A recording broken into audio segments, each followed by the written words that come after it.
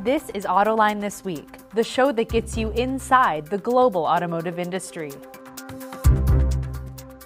Underwriting for the production of Autoline This Week has been provided by RSM.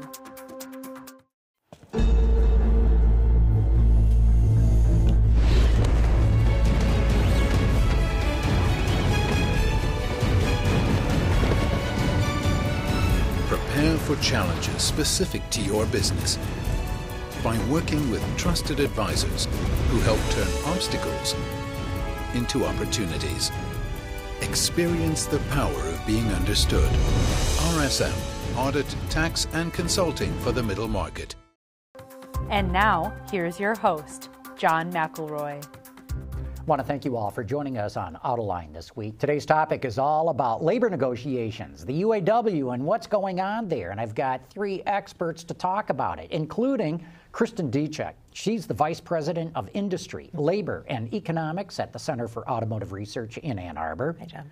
Art Schwartz is the President of Labor and Economic Associates. And Daniel Howes is the Associate Business Editor and a columnist with the Detroit News. And I want to thank you all for being here today. Daniel, let me start with you. I think we have to start this out with talking about all the corruption that's going on at the union, and we should warn the audience that we're taping the show early. Things undoubtedly will have changed by the time this airs, but there's still plenty to talk about right now. The corruption levels, it just seems to be going farther and farther up the union level with its officers. What are we going to see here? Are all the officers going to get broomed out of the union? The top ones? Yeah, no, I don't necessarily think that all of the officers, but I think you have a situation where the President Gary Jones, who just is taking a leave of absence right now, he's likely to be indicted based upon what we're seeing, and a number of people who have been allies and aides of his have been charged, and some of them, it appears, are cooperating with the government. Former President Dennis Williams also has been identified as one of the people. UAW official B, the Detroit News, has confirmed the identities of a number of these people, Gary Jones and Dennis Williams principally. So this roll-up continues. So far, there have been 12 people charged, and there have been 10 convictions. I think you can expect that at least one of the other two has already cut a deal with the government and will be testifying against other people as far as this moves forward. You know, I'm astonished at times to find out that while we here in the automotive industry are really on top of the story and know what's going on, largely the rest of the country doesn't know a thing. Just give us a quick thumbnail, very quick, of what's going on. Well, the quick thumbnail is that there's been a government investigation, a multi-year investigation that initially was focused on the Fiat Chrysler Joint Training Center and the funds that the union had access to that were provided by the company. That netted about 6 or 8 different convictions. It then moved out into the broader union sphere. The union's view, and officially what they said, was there were no union dues, no member dues were ever imperiled here. It was only corporate money that was imperiled. Well, we now know that's not true, and that there was a lot of money spent out in Palm Springs on conferences, on renting villas for not 3 days, 4 days for the conference, but for a month or a month and a half for UAW leaders, poolside villas, tens of thousands of dollars in cigars and paraphernalia, $400 bottles of Cristal champagne. The list goes on and on and on. It was, as I said in a recent column, it was gluttony more on a scale of the Roman Empire than anything else you can imagine union people doing. And it was all financed by member dues. One other point I'd like to make is you are right. A lot of people in the media have not paid attention to this story, and I've had conversations with a number of media organizations who have told me that their editors in New York basically say nobody cares. Wow. And my view is, and our view at the Detroit News is, this is a foundational institution of the modern American auto industry, and how you can ignore something like this. You wouldn't ignore it if it was going on at one of the 3 companies, clearly. This is a big deal. Yeah. Kristen, how do you think the union's going to respond to this? And maybe respond's not the right word. How do they deal with it? Are they going to have to restructure? What do you think the steps will be that they take? Well, I don't know that it's all entirely in their hands. I mean, right now it is. And, they need to, move forward and move beyond this. They've had the clean slate agenda that was put forth first by Dennis Williams and then by Carrie Jones. It wasn't that clean, apparently, but a real take-it-on communication strategy of acknowledging that those reforms were not enough. And that they need to go forward. But it may not be entirely in their hands, as I said, and Daniel probably knows more of this than I do, that it could be that the government is looking for a consent decree or to take over the union. Yeah, and to monitor for their finances. We've seen the Department of Justice essentially take over operational control of the Teamsters union going back to the 1980s. They held on to that control for 25 years, in fact. Do you think something like that might happen with the UAW? Well, I would hope not. The Teamsters, it was kind of an endemic disease that they had of corruption from leader to leader, and everyone kind of knew about that. To all of us who've dealt with the UAW over the years, and I did for 24 years with General Motors. You were a negotiator at General Motors, yeah. right. This stuns me because a lot of the leadership I've known from the UAW would never have tolerated this. Mm-hmm. So how did it get out of control? I mean, you're right. Historically, the UAW has had a reputation as a squeaky clean organization.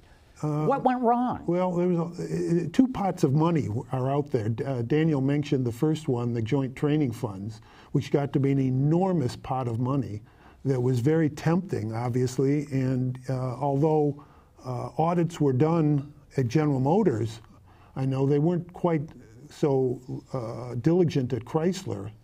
The auditor was in on the scheme. And Ford, I haven't heard anything at all about Ford yet. So there's all that money out there. And then you've got the UAW dues and strike fund money, which is another enormous pot of money. Hundreds of millions of dollars. Yes. The strike fund was over $700 million, almost $800 million. Right. And I think the feeling was no one will ever figure it out. Political funds too. I mean, the most PAC, recent one is through right. the CAP, the Community Action Program, their political fundraising. Yeah, there's a lot of money there. Yeah. And if you skim $100,000, who know? Who'll miss it? You know, an interesting point when you ask about, you brought up the Teamster settlement. That settlement was negotiated, it was a global settlement. My understanding was negotiated by a former assistant U.S. attorney in Brooklyn. And that guy is Gary Jones' lawyer today. So, you know, you have somebody that has a little experience and knows how these things, and I'm not suggesting that that's going to happen, but that's just a little interesting sidelight to this whole thing. You know, the other thing I would add to what Art said about this, and he can actually speak to this better than I can, the last two presidents of the UAW did not come from the departments of the car companies. And traditionally, I think, the union has always had its president come from either the Ford, Chrysler, or GM departments. People who knew the industry really well, they were part of it. These last two presidents did not, and a lot of what seems to be, a lot of this corruption that seems to be focused on their two tenures. Yeah. Art, you mentioned that General Motors audited the books, but GM UAW is still totally entangled in all Well, the entanglement they've got has to do with kickbacks. And last time I looked, kickbacks don't get put on the books. So you're not going to find that. That's going to be up to somebody to dig up, and obviously they did. But, you know, in the first case for FCA and Chrysler, they were just taking money out of the joint funds and using it for their own personal use. Company folks as well, not just the union. Oh, yeah. The vice president of labor relations is serving a sentence in jail. Well, that's a great question then, Kristen. How much were the car companies aware of what was going on? I don't know that they were that aware at General Motors in particular. If you look at the negotiations, though, this year, General Motors and Ford have negotiated agreements, and we're waiting to see if Ford's is ratified at this point. But they have both pulled back the funds and put them into trust. So they're going to continue to do training activities, but the companies are taking over more control over the funding and controlling the monies that go into those training centers. And at GM, they're going to sell the building here in Detroit. They're going I call it the Taj Mahal. keep the the place building. is enormous. It looks with like no MI6 headquarters. Right. but you know, some Actually real is. reforms in that area to have tighter control over the money, because it is, you know, they say it's not member money, but they negotiate for these funds, and so you know, you could have that fund in training, or you could have that money in something else.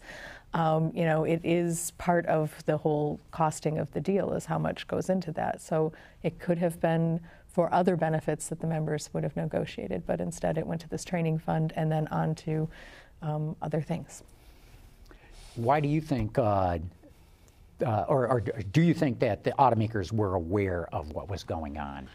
Well, the Detroit News, my colleague Rob Snell, who's been the tip of the spear on this for us a lot, particularly on the federal side, did a piece not long ago raising the question that, or reporting that the government was looking at whether or not the companies actually financed some of the work on Black Lake and on a house for Dennis Williams. And people want to call it a cottage. It ain't a cottage. I mean, this is a lake. This is a full-fledged, very nice lake house. And the companies have said, when we reported that story, that we're cooperating. They didn't push back on this story at all. So I think that's one of the things they're trying to determine, is to what extent it was like, here, take the money. We don't want to know what you're doing with it. Don't tell us what you're going to do with it. Is that what went on, or did they get duped? I think that's one of the questions that needs to be answered. We've seen, as you've all talked about, action taken by the feds against UAW members at GM and Chrysler, and even at an executive, the head of labor relations. Nothing about Ford. Is that coming later, or was Ford doing something better? We haven't heard anything at all about Ford. You're right. I know the people in the Ford Labor Relations Department. I think very highly of them. Bill Dirksen, who's the vice president, is a straight-on guy. He gets along with the UAW very well. And I'd be surprised if they found anything in the Ford. But they've looked. I mean, that's the other thing, is that this investigation that started at Fiat Chrysler and the Joint Training Centers, and going back to James Hardy, even before the training center, this was somebody who was accused of selling jobs at FCA. You know, they went and said, okay, now let's look at all the other training centers. Now let's look into the union. Let's look into the regions. Let's look at the locals. Now let's look at the political action funds. The federal investigation has gone out to every pot of money that the UAW has their hands on, and they've been at Ford and have looked at all of Ford's records, and we haven't seen anything come out of Ford yet. So, I mean, it's possible that nothing comes of Ford. Let's hope nothing comes out, because there's nothing there. Yeah, we have in our reporting. Yeah, in our report, would square with what she's saying. I mean, we haven't seen or heard that's coming. We've seen the union strike against General Motors. We ought to talk a little bit about the strike and the contract right now, what's been going on. Did the union drag the strike out? I mean, this went on for a month. Six weeks. And it just seems to me that GM put a pretty good offer on the table at the very beginning. 6 weeks later, it's a little bit better. Art, what's your thoughts on it? Well, that's exactly my thoughts. Terry Dittus said, when he got the offer, he's a VP at UAW. Yeah, he was the one actually bargaining at GM. He said, had I only gotten that offer a day earlier, we might have avoided the strike. And my reaction to that is, okay, postpone the strike a day, bargain, and be done. And he didn't do that. And they were out 6 weeks. And I would agree with you, they got more, but was it worth a 6-week strike? Well, I'll leave that up to everyone else to decide, but I don't think so. But many of the items, I mean, there's a highlighter of what the contract has in it. Then there's the white book, which is the pages that the actual contract language, and it's signed off on. Many of those pages are signed off on the day of or the day right before they reached their tentative agreement. So everything was held until the end. There was not they've made all this progress and they're just sitting and waiting to resolve the strike. Everything was brought to the very end. There was a lot of frustration behind the scenes at GM with the pace of bargaining, with the unwieldy size of the team that the union brought. It was unusual in that sense. Two, I think there's no question, and I suspect these guys would agree, that the union was spoiling for a strike with General Motors because of its move to unallocate or essentially move to close 4 U.S. plants. This was a confrontation that was bound to happen. And finally, there's a theory out there, and I've talked to a lot of people about this, that the leadership saw this as a way, in some ways, to deflect attention from the growing legal jeopardy of the president and other ranking members of the union. Now, but then we look within days of the strike being settled, you have another indictment. I mean, the feds aren't going away here. So whether their strike lasts 2 weeks, 4 weeks, 8 weeks, they're still going to be there.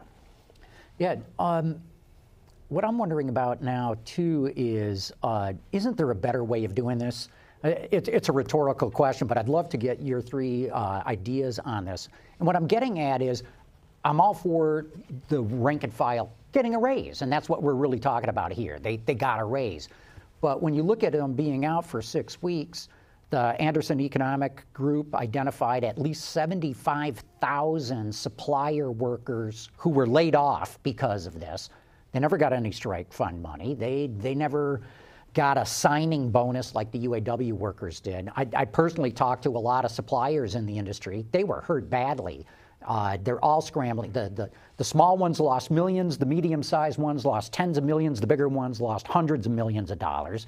Kristen, I think it was your group, in fact, that came out and pointed out that municipal, county, state governments all lost collectively hundreds of millions of dollars in tax revenue. What I'm saying is a lot of innocent bystanders got hurt badly by the strike.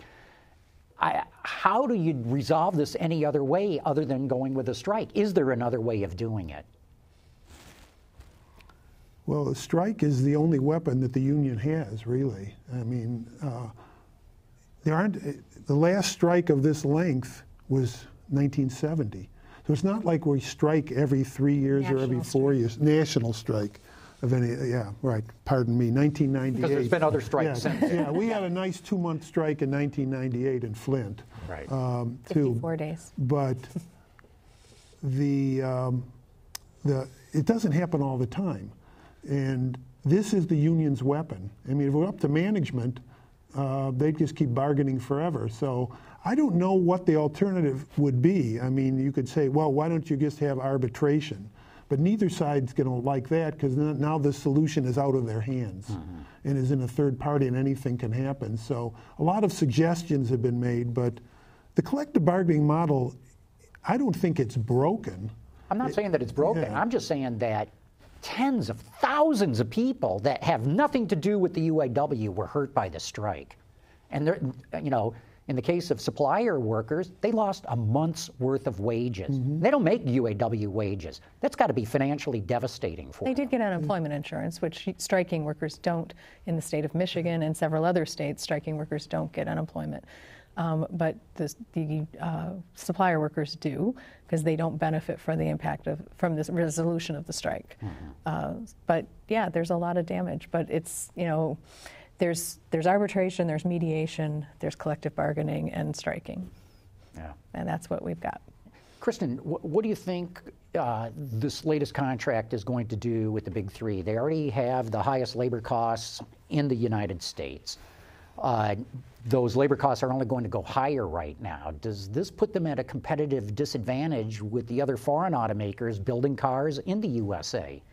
It's not entirely clear just yet. You know, at General Motors, they're looking to early retire or incentivize people to leave 2,000 production workers and 60 skilled trades. That's a limit.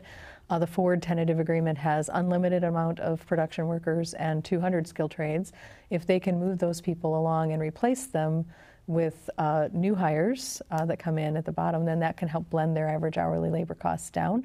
And the per vehicle cost is what really matters, not the hourly. You buy labor to make a vehicle. They've brought those costs down considerably since 2007. If there's 2-3% raises in the costs per year, it's not going to be that significant. And two things that make up that gap with the internationals. One is there's very hefty profit-sharing checks that roll into the hourly wage. So $63 an hour at General Motors. $5.81 of that is their profit-sharing check from last year. So you bring that down, that's 58, and it's not so crazy when the internationals are at 50. The internationals are also a blend of different companies that some of them just started their operations, and they may have 3, 4, 5-year grow-ins to their top wage, but the plant's only 2 years old, so nobody's got 5 years. They're not at the top of their scale yet either. So the internationals are not going to stand still, and there's some flexibility in these agreements to bring the temps to permanent status and to blend the average hourly labor cost down. Mm-hmm. Daniel, your thoughts? Does this leave the Detroit Three less competitive with all the international competitors they have in the U.S.? Well, Kristen certainly paints a more nuanced and sophisticated picture of that, and I'm just sitting here listening, wishing I was writing some of that down. We'll give you a copy of the show. But I can't help but think that ultimately General Motors goes into this thing as having the highest hourly labor cost in the industry, and I bet you they come out of it having the highest hourly labor cost in the industry. And I know, because I've had discussions with very senior management, that this is one of the things that, as one of them said to me, this is what keeps us up at night, is the gap with the Toyota, the Honda, Nissan, like that, cannot be sustainable over a long, long period of time. And they're trying to do a lot of other things to ameliorate that. But one of the things that came out of this in this new agreement is fast-tracking a lot of temps into full-time status, as I understand it. Mm-hmm.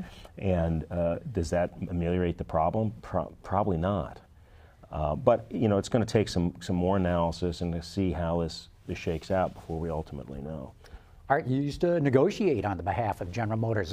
There's got to be ways, Kristen was talking about it, that you can come up with offsets to offset some of these high costs. We always did, because I can't think of a single contract we negotiated where the cost of labor went down. So it was always going up. 2007. $79. No, not really 2007, because we didn't get to do the VEBA until 2010. That's true. Yeah. So, but you set in motion. We set it in motion. That was that agreement. Because in 2007, the average hourly labor cost was $79 an hour. 78. And now 78. Sorry. Okay, that's a high point. That was a high point. Yeah. And then General Motors says today it's roughly $63 an hour. 15 of that, or 16 was the retiree health care. Retiree health care. Wow. Yeah. And right now, about $10 is approximately is active health care. And, that was the thing GM tried to, how much? A little more than that. A little more than 10? Okay. Yeah. I like to round numbers. And 6 is profit sharing, and if you don't have profits, then that's not When in was there. it the highest? In 2007? Right leading into 2007, $78. Yep. I thought for some reason the 99 contract was the richest, the one that... It may have been. Well, it was the richest contract. It was? Yeah. Yeah, but things went up in 03 and then 07 again, so the number went up.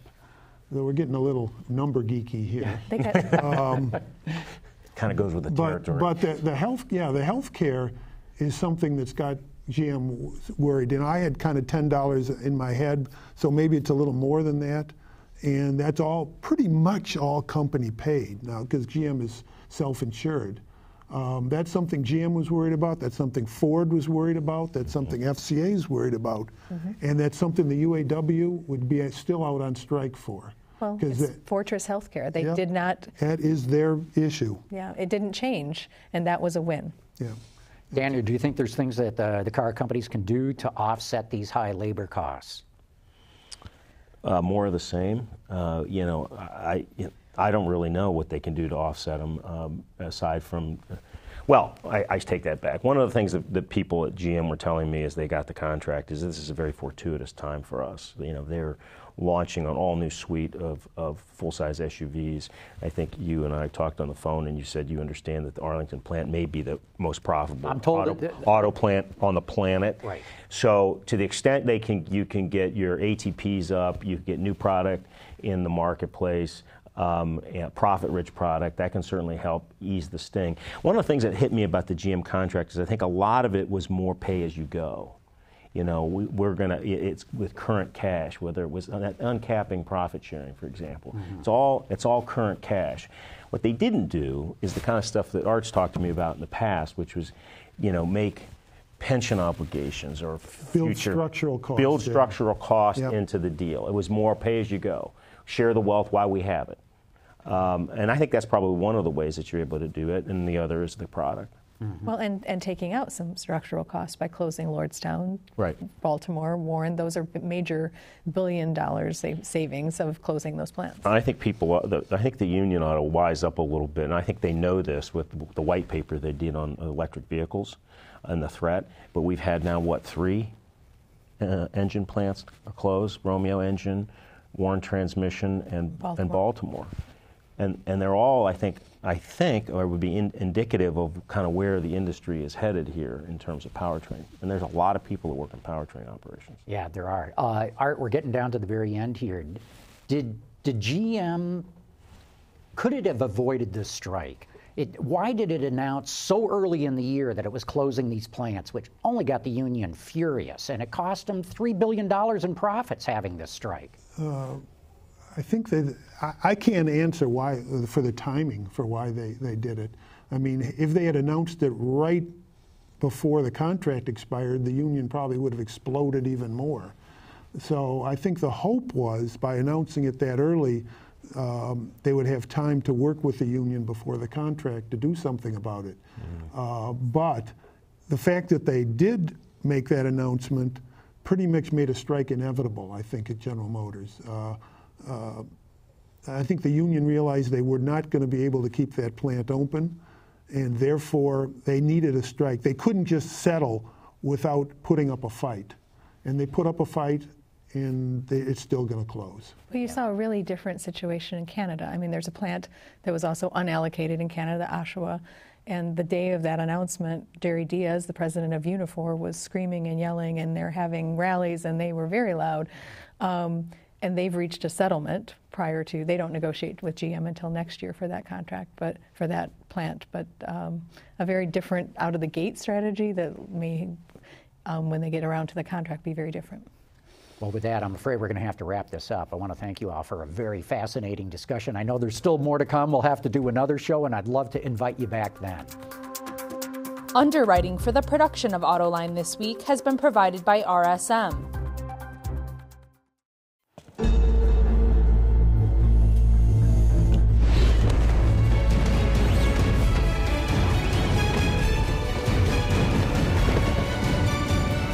Prepare for challenges specific to your business by working with trusted advisors who help turn obstacles into opportunities. Experience the power of being understood. RSM, Audit, Tax, and Consulting for the Middle Market.